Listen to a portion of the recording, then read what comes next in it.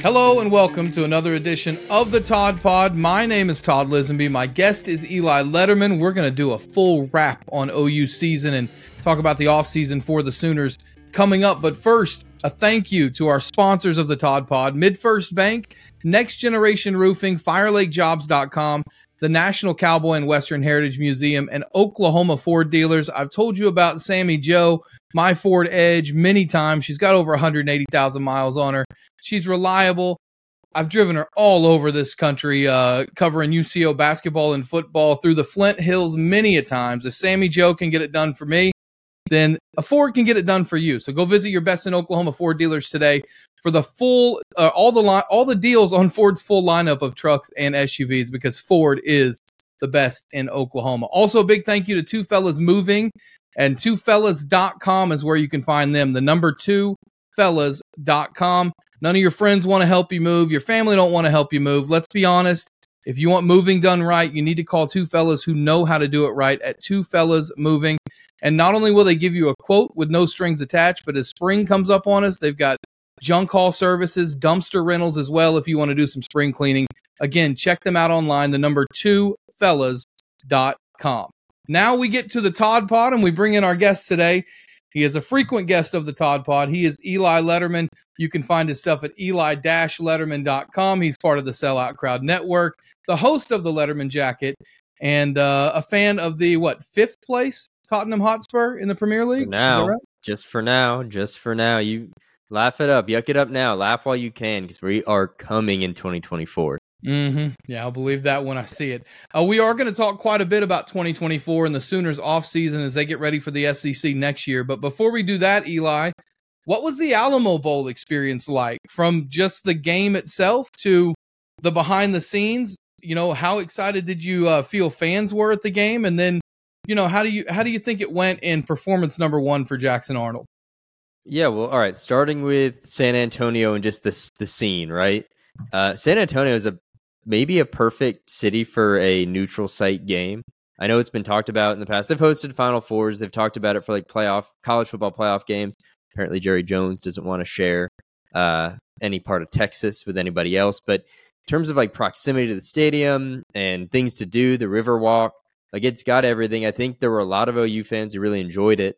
And I think one of the tethers to this that made this game exciting, not just that it was a good matchup between two teams that seemingly cared, which I know it's the whole debate of bowl season. You watch most of these bowl games, most of these teams really do care.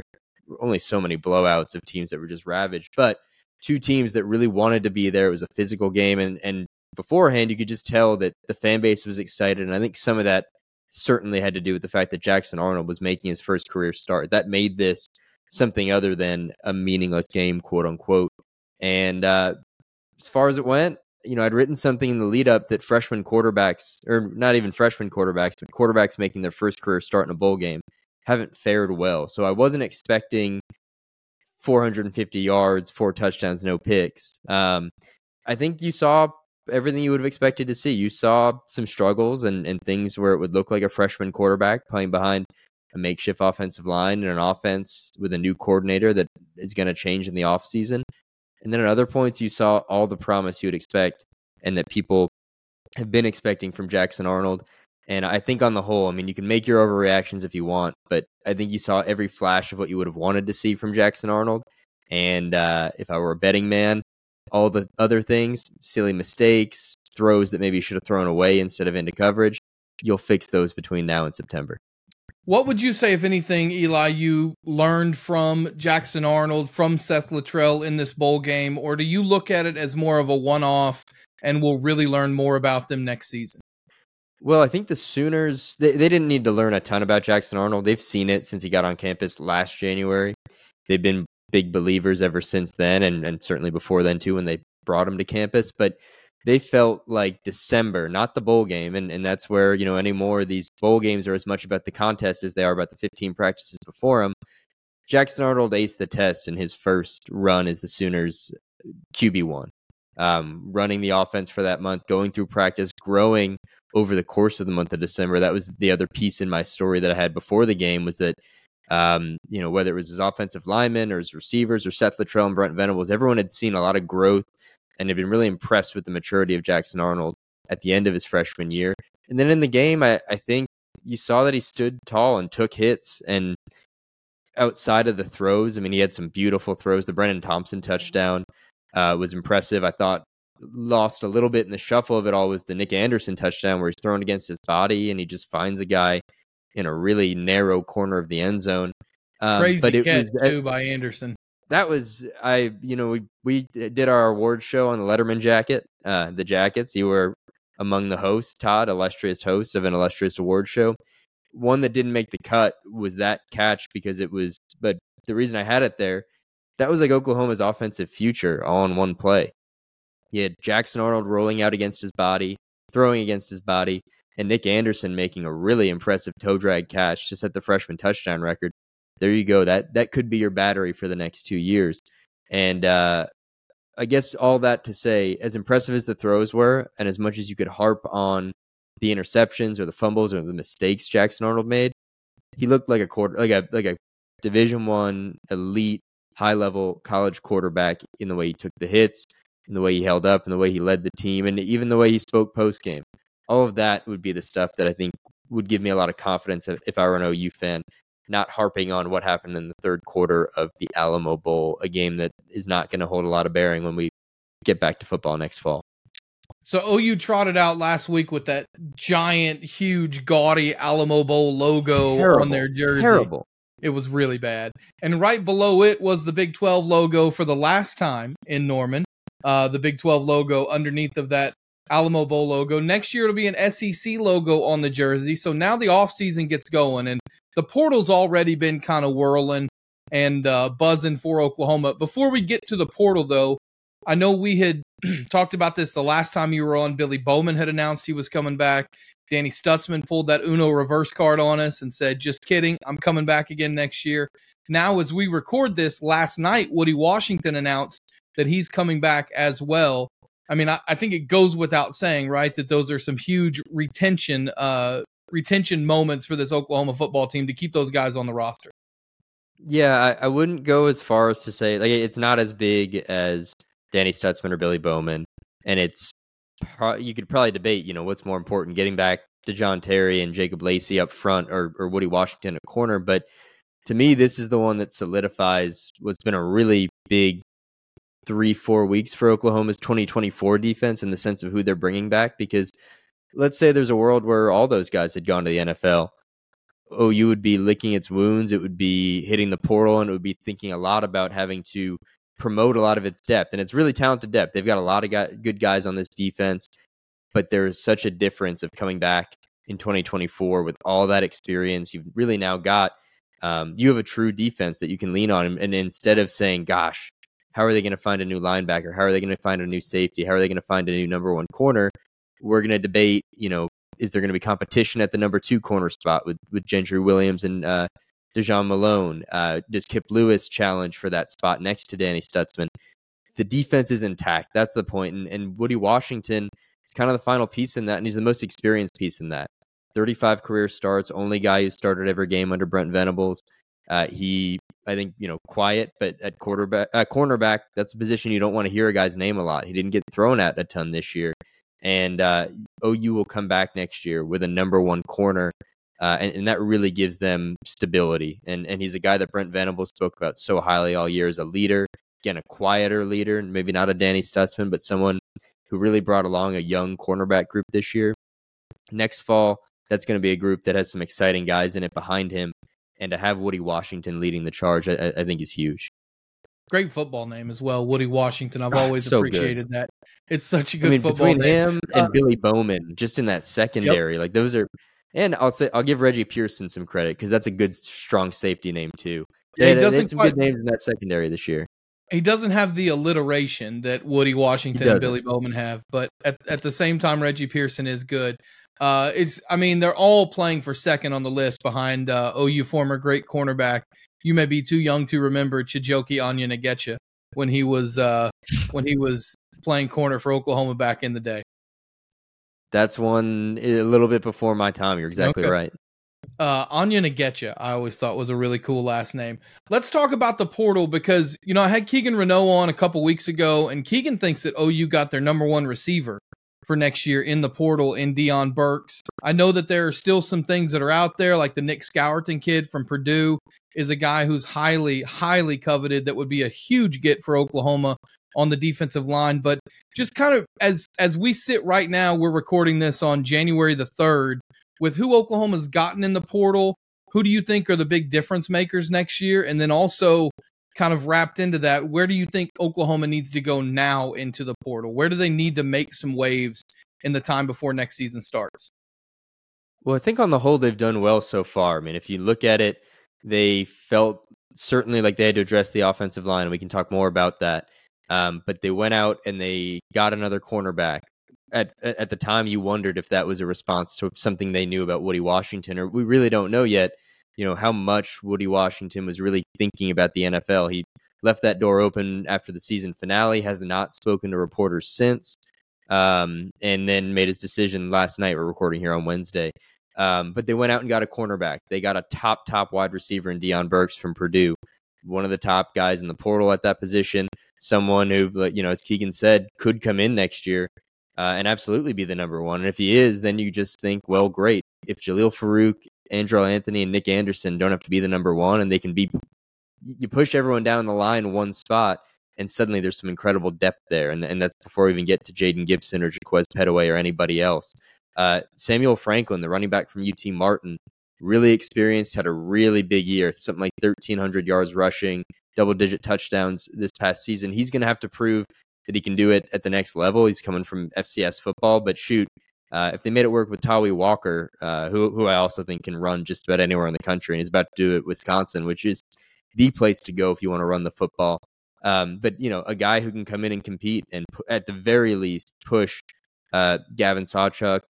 We'll see where Javante Barnes is after this season. He was injured all year, playing through it a bit. Taylor Tatum comes in. He's going to come in the summer, and so that could be an impediment, on top of just being a freshman to being an immediate contributor. But they've stocked the skill positions there.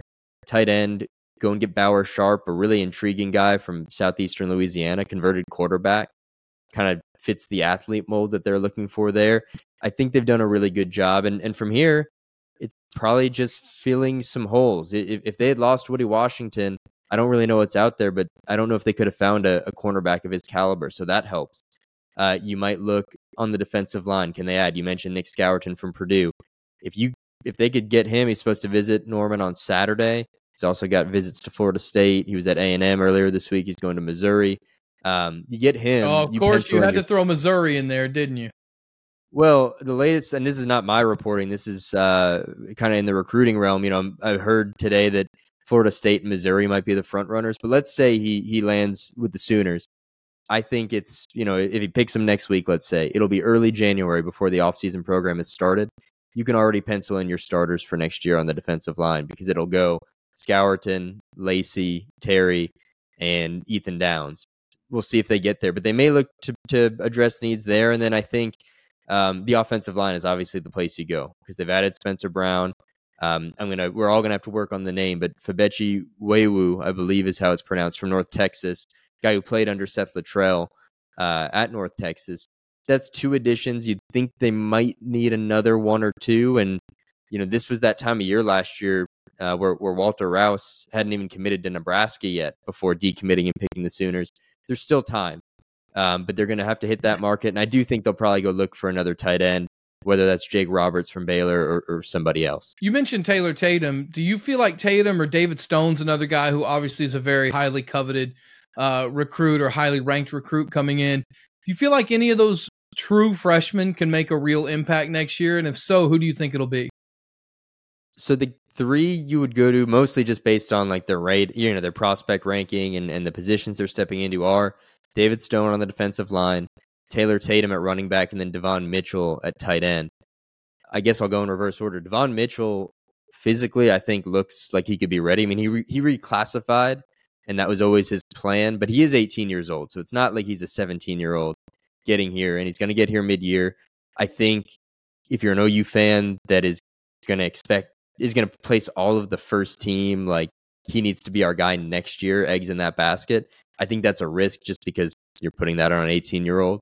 And that's why Bauer Sharp was an important addition. That's why perhaps if they go get another portal tight end, at least gives you cover at a really important spot. Taylor Tatum, I guess I'd say both ways. I could see every reason why he could contribute next year. We saw Javante Barnes contribute as a freshman in 2022. Gavin Sawchuk at the very end. This year, less so in that room. Didn't really happen for Caleb Hicks or Dalen Smothers, who's now in the portal himself. And I do think, we know Taylor Tatum. He's a two-sport star. He's sticking around Longview for spring baseball. If that's the difference in what he can do in terms of major contributions in year one, not being there for spring camp and showing up in the summer, that could be the case. That doesn't put any ceiling on what he can do in Norman. And I would say it's the easy pick, but David Stone looks to some degree like physically in a place, and you'd imagine after his offseason program with Jerry Schmidt might be even further along, like somebody who could be in that rotation next year. And it's why holding on to Jacob Lacey and DeJoun Terry is so big. You don't need David Stone next year to be that guy, but if he can rotate in and make some contributions, I think it would be an incredible start, obviously. And he feels like a guy that OU feels that confident about, and that a lot of evaluators out there feel like can at least be in the mix early on. Yeah, and Stone also plays a position that's going to have the most rotation in defensive line, so he's going to get snaps early, just because more guys are going to get some snaps if he can take advantage of them. I could certainly see him being a guy who gets a lot of heavy playing time late in the season. He's basically played small level college football the last couple of years at IMG, right? I mean, that's kind of what you get when you go there. So I will be interested to see how he fits in next season. So last week I was filling in on the morning show on the franchise, and I mentioned we had Bob Prisbillo on, and I was talking to Bob, and I said, to me, there's four parts of an off season. There's now in college football, there's retention, which OU has aced, right? They've retained everybody they wanted to retain. Maybe not Caden Green. Dylan Gabriel was someone who I don't think they expected to retain. So not a huge surprise there. But for the most part, retention wise, Oklahoma's done pretty well on that. You've got recruitment, and it remains to be seen if the recruiting class is good, but there were no last-minute flips on Oklahoma on signing day. It was a very comfortable signing day. Exactly. Which I'm sure Brent Venables was grateful for, and so was I. Yeah, I'm sure you were. So that's two. You've got the third one, which is the portal. You've got to get guys in the portal. And, Bob, as I talked to him last week, thinks that Oklahoma still needs to do more in the offensive line. And that may be the case, but for the most part in the portal, Oklahoma's done pretty well, and they've got a chance to ace that as well, especially if you could land somebody like, Scourton, although by the time this is released, he may have already committed somewhere else. But they've done pretty dang well in the portal. The fourth one is the most important one. It's the one that we won't have an answer to until next season, and that's development.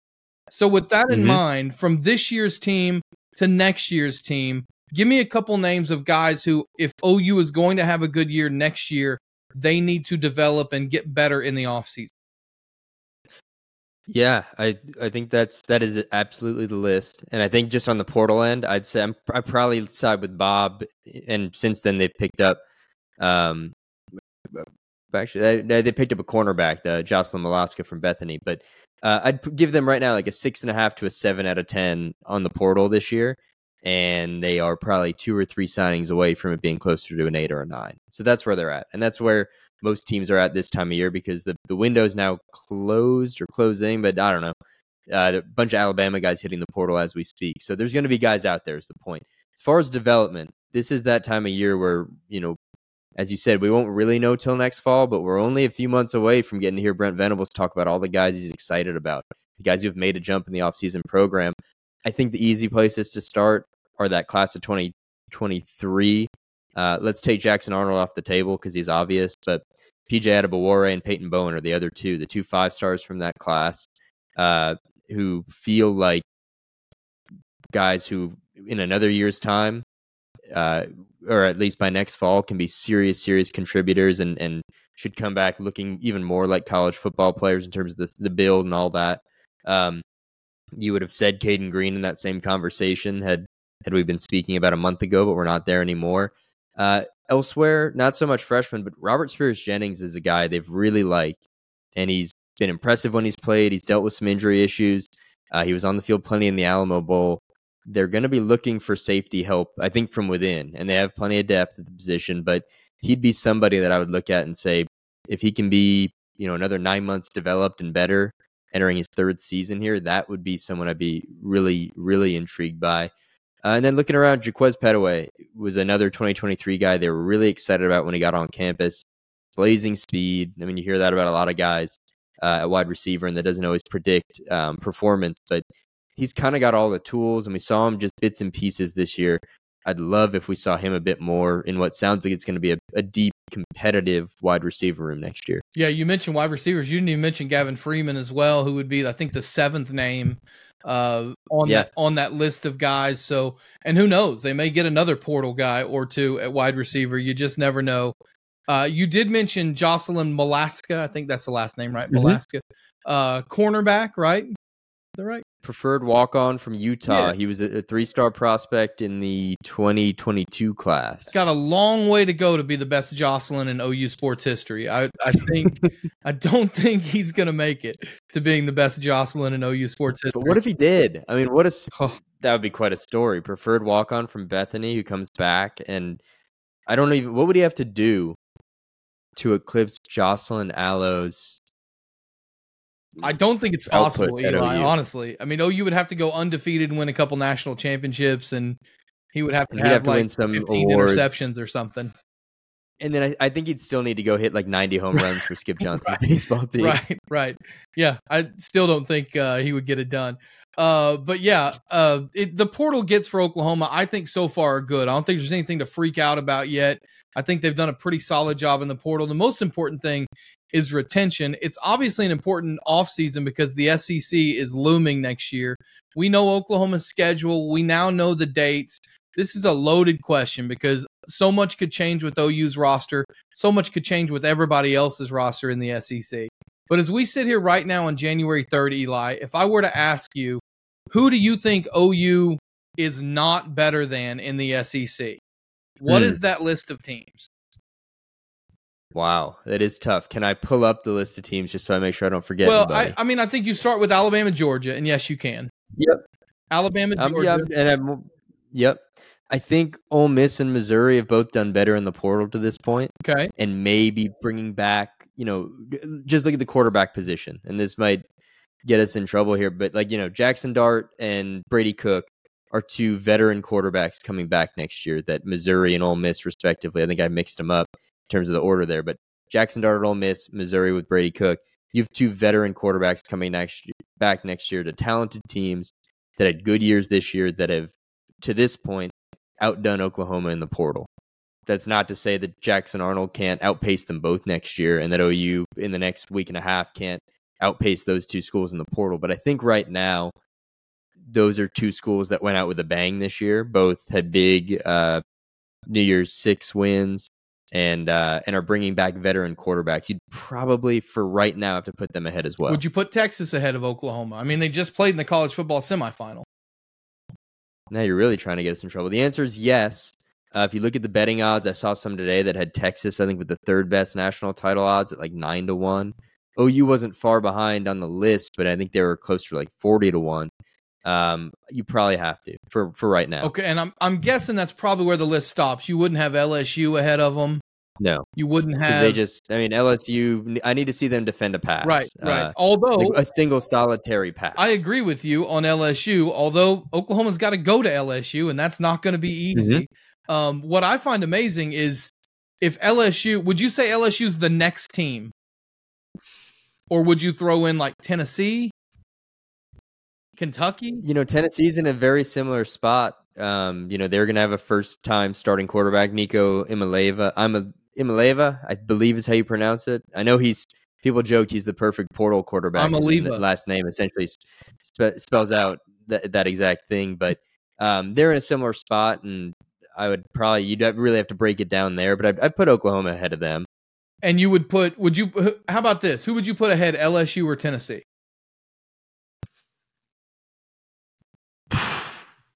That's tough only because I don't know how much, and I think it's a lot, but that Jaden Daniels papered over some cracks at LSU. It's a really big year for LSU. That actually might be I don't know. It's a big year. Every year's a big year at Tennessee, and every year's a big year at LSU. But Brian Kelly, who, as of today, parted ways with his entire defensive staff and needs a new coordinator on offense, has a lot of work to do, and that's without Jaden Daniels. Let's say just for the sake of my point, you put LSU over Tennessee.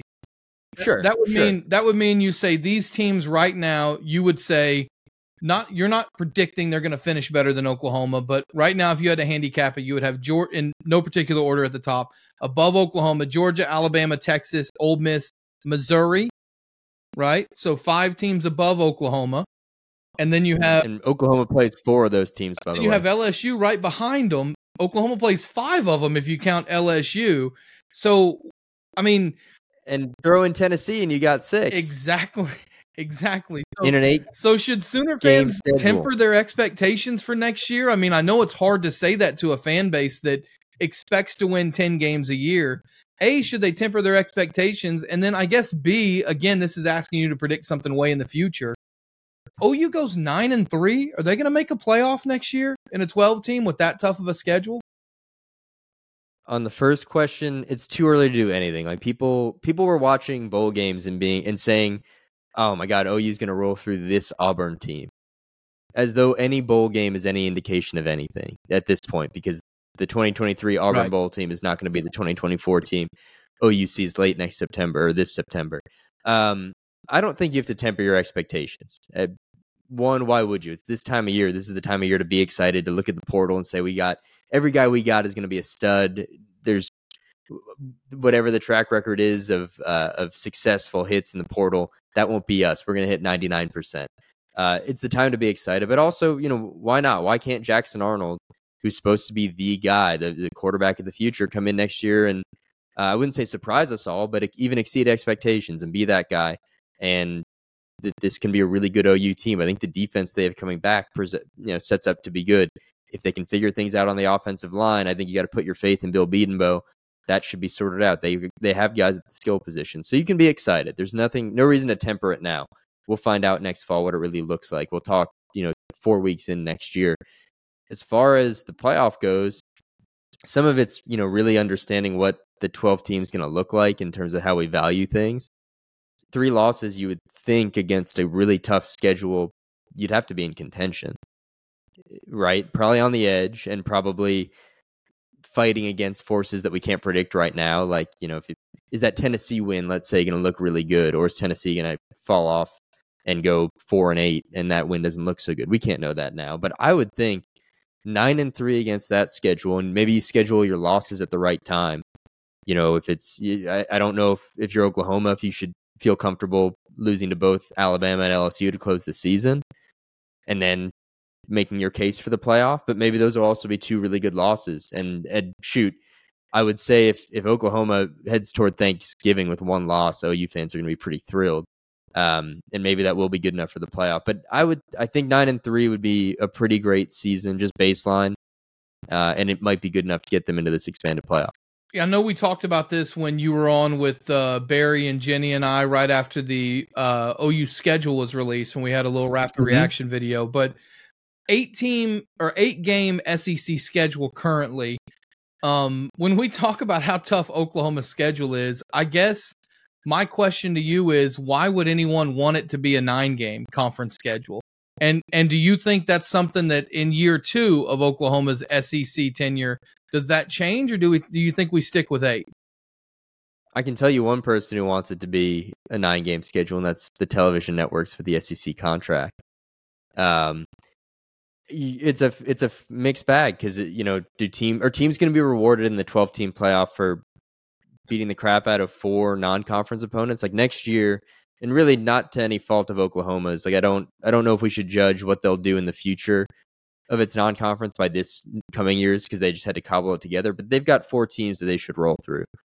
And so if you want to pencil in early January 4 wins, that means they've got to go 5-3 in the SEC to get to that 9-3. Maybe that has them in the playoff. However, if you're 9-3 and you're on the razor's edge, and you've got, say, Texas playing Michigan next year, and other teams playing big out of conference games, is that going to hurt OU?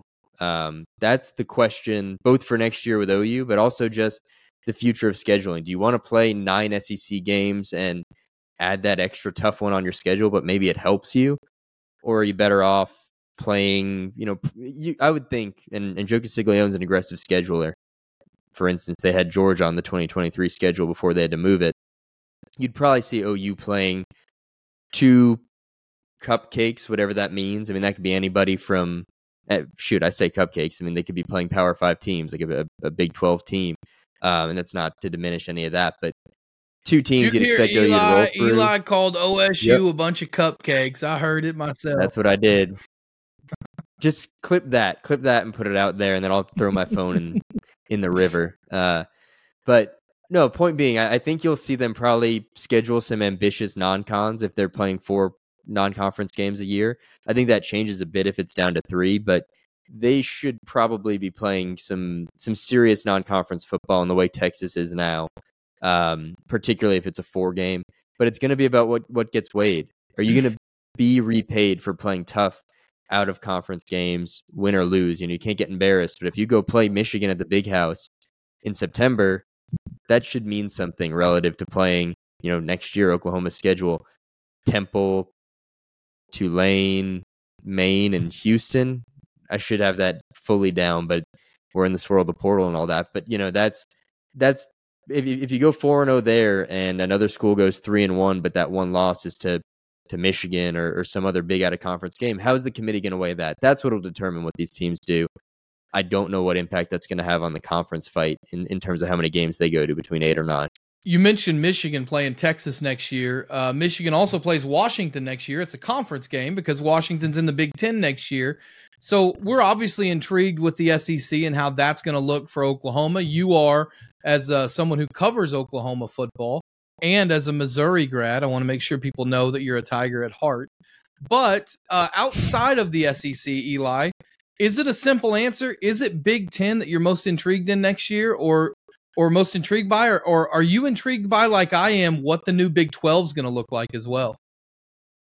So I do think the new Big 12 is going to be a blast, just because I think it's going to be completely wide open, Wild West. Arizona, we just saw they were really good, finished really well. They'll come in as probably an immediate contender. I don't see any reason, in years, it seems like the Big 12 for at least 3 to 4 straight years has just produced surprise contenders. Oklahoma State's kind of done it twice now, 2021 and 2023, TCU the year before that. I just think the Big 12 is going to be wide open and fun. But in terms of sort of sicko college football fandom and just following this sport, the Big 10 is going to deliver because it's going to be, the SEC at least makes some kind of sense. The teams the Big 10 is adding are just kind of all over, and I just think it's going to be fun when you've got, I don't know what the schedules look like when I'm saying this, but USC having to go play Iowa is absurd to me. Oregon going to Rutgers is absurd to me, but then you're going to get, it's almost going to be like what the Big 10 is now. The past few years, it's been like a bunch of mediocre teams in Ohio State and Michigan, and we get excited when they play. We're going to get a bunch of ridiculous, craptastic Big 10 football.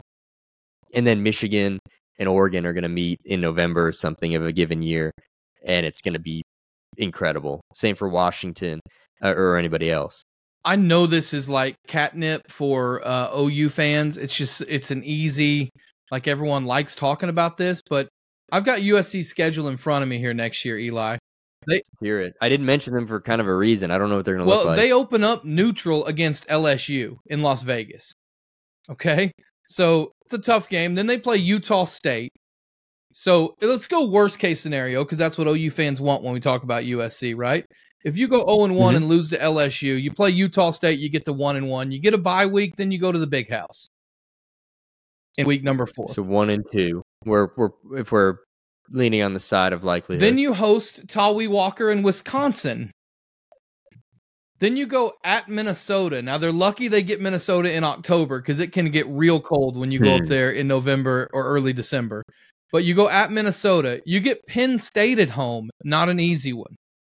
Then you got to travel. So where are we at record-wise at this point? We'll go with a loss to Penn State. Again, just to keep it worst case scenario. We've got them at 3-3. Okay? Then you're at Maryland. Maryland's not bad. Cross-country trip. You come home and play Rutgers, then you're at Washington.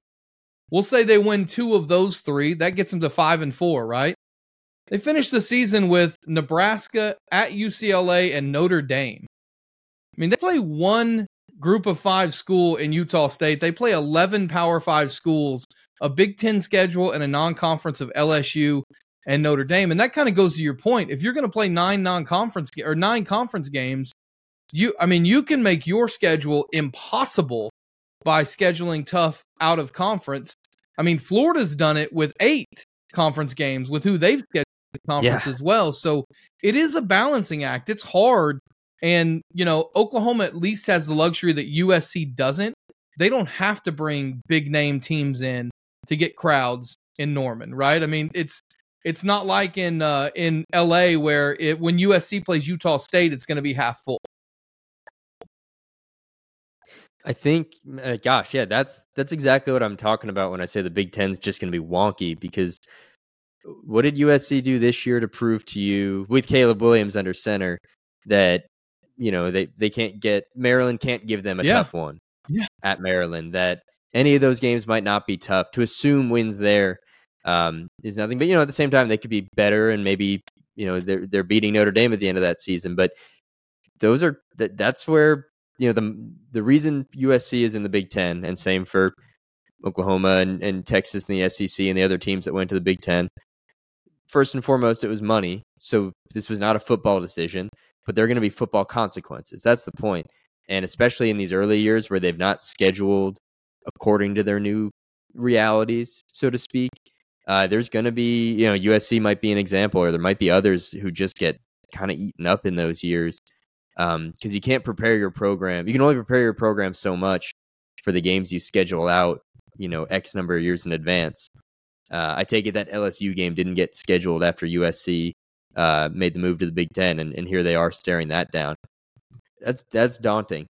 And I'm sure Oklahoma fans who have certain feelings about a certain Lincoln Riley are probably salivating this time of year looking at that schedule. By the way, I don't know if you've seen what Georgia has done in their future scheduling. I mean, coming up in the next few years, Eli, Georgia in 2030 plays Clemson and Ohio State in the same year in non-conference. Now, who knows what college football is going to look like in 2030, but Georgia plays Florida State, Louisville, and Georgia Tech in 2027.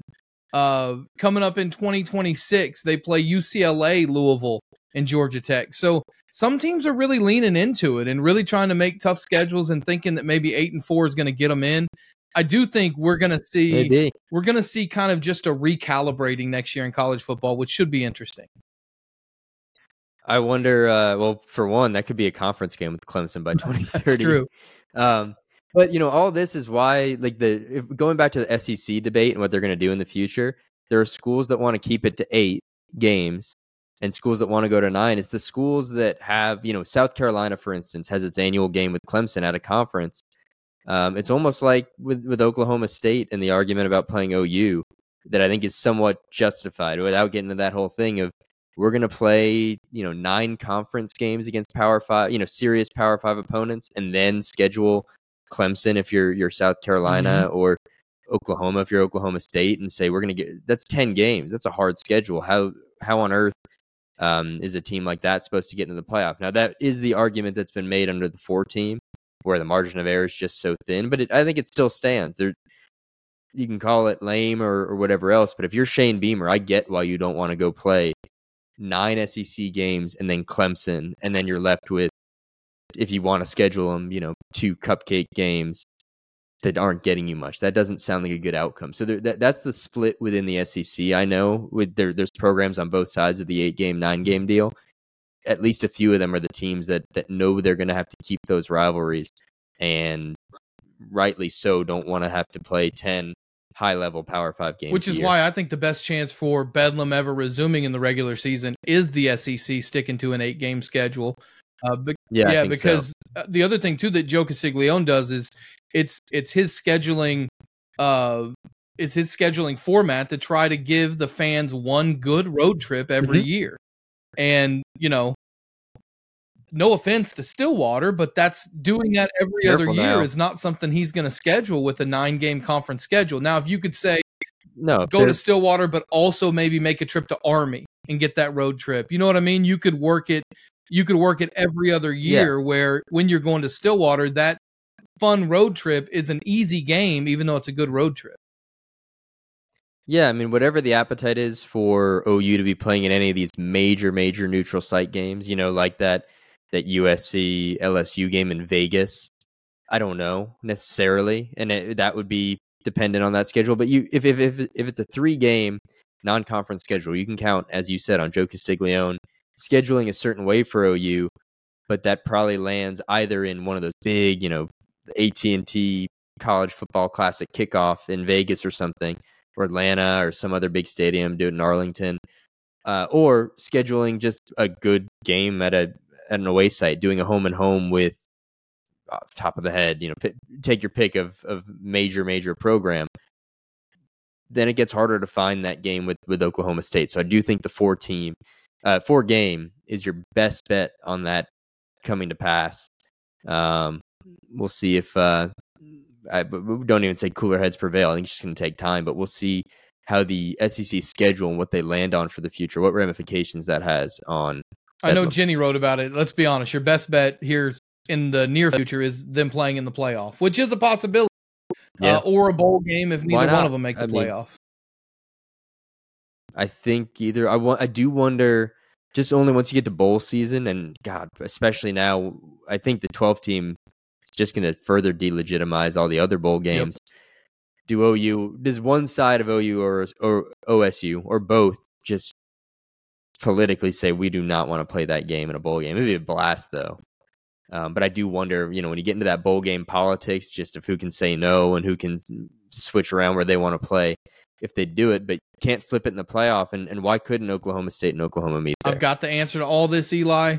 Week 0, we meet at Chad Richardson Stadium on the campus at UCO. And OU and OSU just play every year in a non-conference neutral site game. It's perfect for everyone. Everybody wins. It will be a great time at lovely Chad Richardson Stadium. I think that's a fabulous idea. Thank you very much. Every once in a while, I have a good one. Before we get out of here, Eli, in 60 seconds, who's going to win the national championship game and why? Ooh. I want the answer to be Washington. I think it really could be Washington, but there's unfortunately something about Michigan in terms of apparently not just the talent they have, but the coaching. I think they've got that advantage. I really think Kalen DeBoer's done a good job at Washington, but you watch the end of that game where Washington really almost threw that away. Same time, I'm contradicting myself already, because did you see the end of that game with Jim Harbaugh calling extra timeout so they get extra snaps to blow it?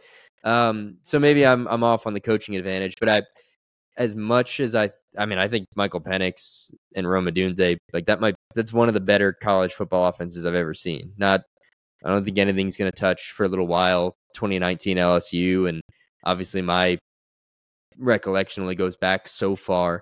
Someone who was watching football in the 70s, 80s, and 90s can tell me otherwise. But, a really impressive offensive attack. I want that to win out. But something in my gut tells me it's going to be Michigan. It's going to be the team with the defense and the team with the run game. So I will lean Michigan, but I'll be sitting there rooting for Washington Monday night. Aside from the Lakers, there aren't a whole lot of popular franchises or universities that have purple as their primary color. Hey, primary. Who's got a great purple third kit? Like usually every two to 3 years. No, Tottenham Hotspur. Okay. And like Washington, Tottenham Hotspur will be competing for trophies here in 2024.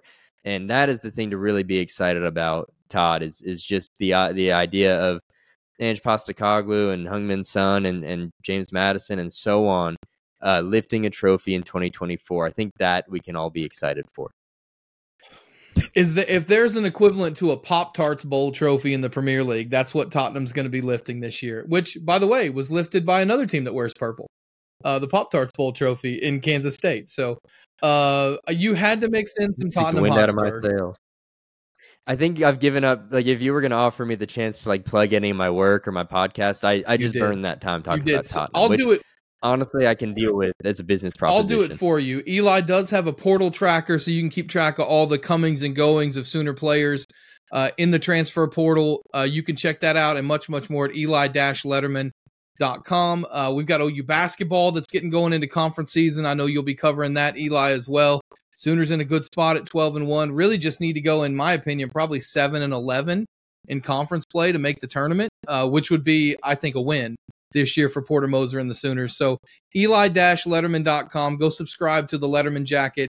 And while you're at it, why don't you go to the Todd Pod? Well, I mean, you're already here, obviously, but why don't you click that subscribe button if you haven't already?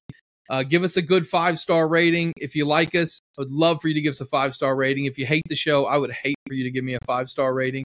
Do that. Leave us a comment. All that stuff goes a long way. We appreciate your support. We always appreciate Jacqueline Musgrove, our producer, our creative director, Michael Lane, Bobby Howard, Michael Martin behind the scenes as well. Thanks the most to you, though, for listening and or watching the Todd Pod.